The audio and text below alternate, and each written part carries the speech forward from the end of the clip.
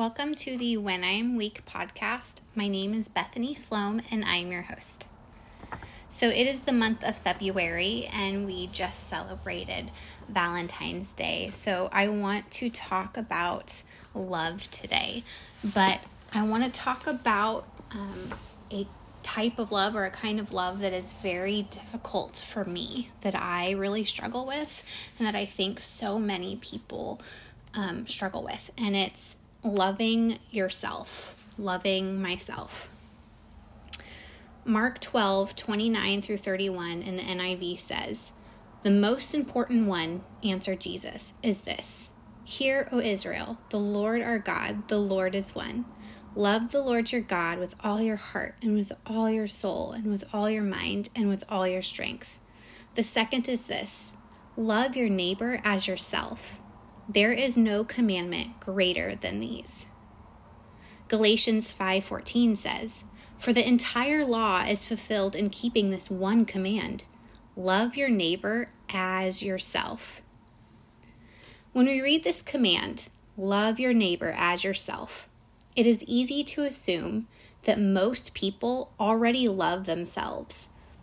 Because of this assumption, we tend to ignore the as yourself part and really focus on the love your neighbor part. This is what I want to dig through and talk about today. Here is the main point. We can't love our neighbors well if we don't love ourselves. Jesus wasn't against self-love. He was for self-love.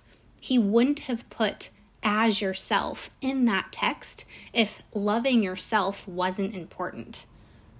As yourself is a key part to loving your neighbor.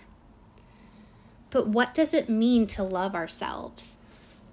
If you Google self-love, you will find dozens of articles promoting self-love from various therapy groups. Why is this?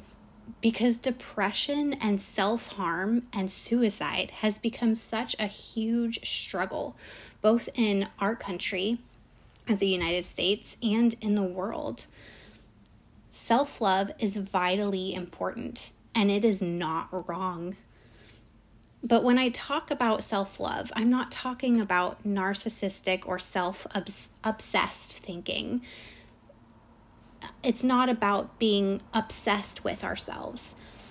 I want to look at the concept of self-love from a biblical perspective, from Jesus's perspective.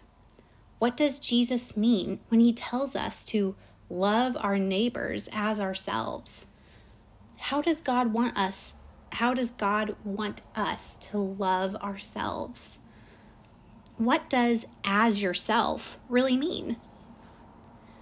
I've heard it said that our lack of love for ourselves has more to do with what we believe about God than what we believe about ourselves. I think this is so true. Loving myself well stems from my belief that God created me and God loves me no matter what I do or have done, and then out of that belief, choosing to love myself too. 1 John 4:19 says, "We love because he first loved us." We usually apply this scripture to loving others, but I think this can be applied to any kind of love. We love God because he first loved us. We love ourselves because God first loved us. We love our neighbor because God first loved us. The love of God always comes first. We fail to love ourselves well when we base our love off of what we can or cannot do. When we base our self-love off of what we have. When we base our self-love off of what other people think of us. And when we base our self-love off of our own physical appearance. But when we base our self-love for ourselves off of God's love for us, we find true fulfillment. Think of a triangle. At the top of the triangle is God's love. At the bottom right corner is self-love. And at the bottom left corner is loving our neighbors. Now that's a love triangle worth bragging about. When we seek God and his love for us, we become better at loving ourselves, and then we can truly love our neighbor as ourselves. The best way to love ourselves is by seeking God's love for us. The Bible is filled with scriptures about God's love for us. Let's read some of those. Ephesians 2:4-5 says, "But because of his great love for us, God, who is rich in mercy, made us alive with Christ, even when we were dead in transgressions. It is by grace you have been saved." Zephaniah 3:17 says, "The Lord your God is with you, the mighty warrior who saves. He will take great delight in you. In his love he will no longer rebuke you, but will rejoice over you with singing." 1 John 3:1 says, "See what great love the Father has lavished on us, that we should be called children of God, and that is what we are." John 3:16 says, "For God so loved the world that he gave his one and only Son, that whoever believes in him shall not perish, but have everlasting life."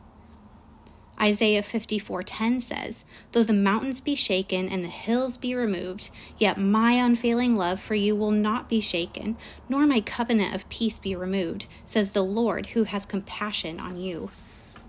There are many scriptures about God's love for us, and I encourage you to go look at them, write them down, memorize them, and share them with others.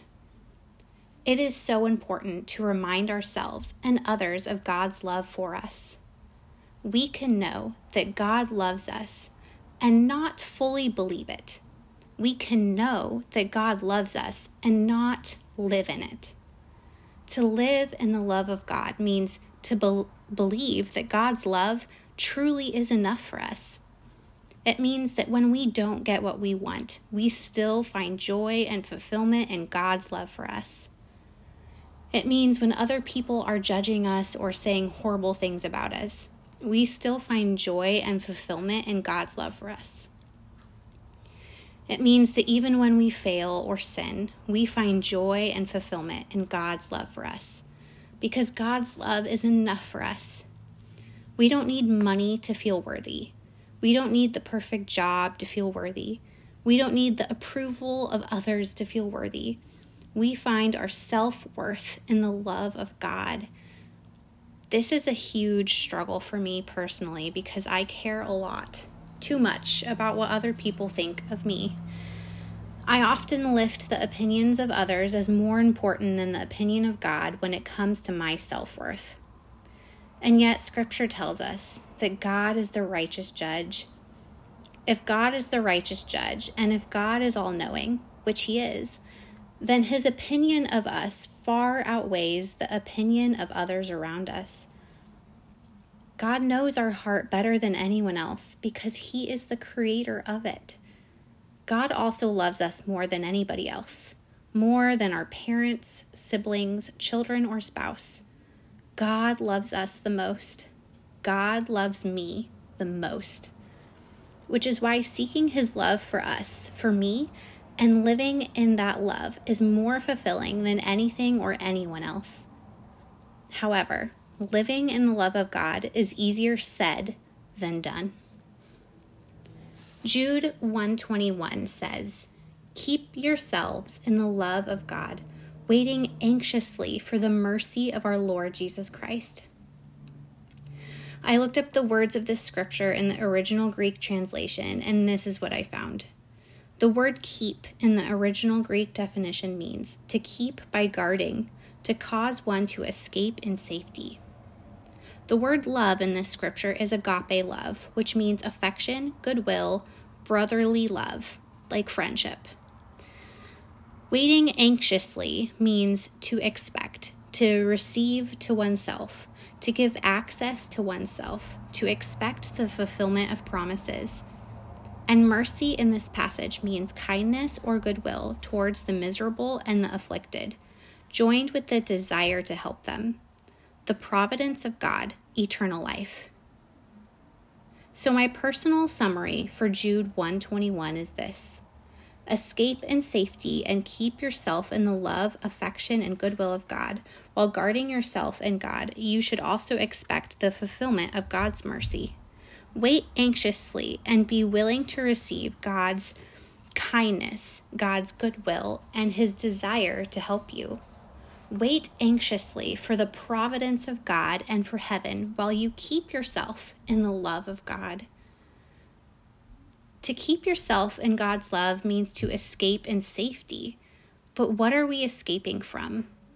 We are escaping from the fiery darts of the evil one. Ephesians 6:16 says, "In all circumstances, take up the shield of faith, with which you can extinguish all the flaming darts of the evil one." The devil will use anything and anyone to try and make us feel worthless. He wants to convince us that we are useless nothings. He wants to lead us into self-hate and depression. Our best defense against the enemy's attacks is our belief that God truly loves us. When we put our faith in God's love for us, we can continue to love ourselves even when the enemy attacks us or even when other people don't love us. My love for myself doesn't have to depend on whether other people love me or not. I can love myself because God loves me, and that is enough. This is something I have to preach to myself over and over again. God's love is enough. Because although my head knows this truth, so often my heart struggles to believe it. I get so caught up in what other people think of me or the negative things people say to me. I allow those fiery darts to penetrate my heart, and the opinions of others become my worth or lack of. I begin to dislike or even hate myself because I hold on to the negative, hurtful words of others. Maybe you can relate.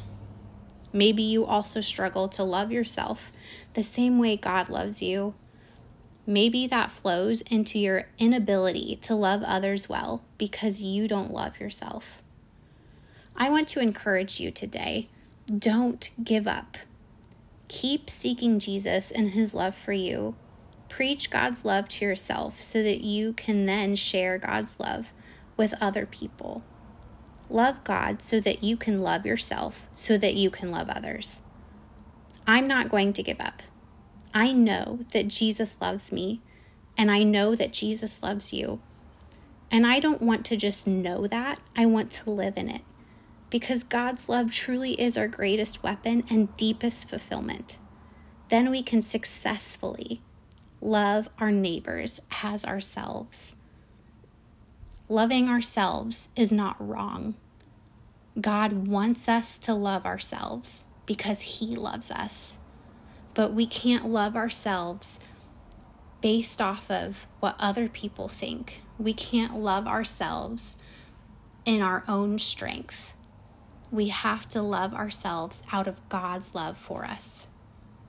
I love myself because God loved me first. I'm going to hold on to that truth, and I'm not going to give up.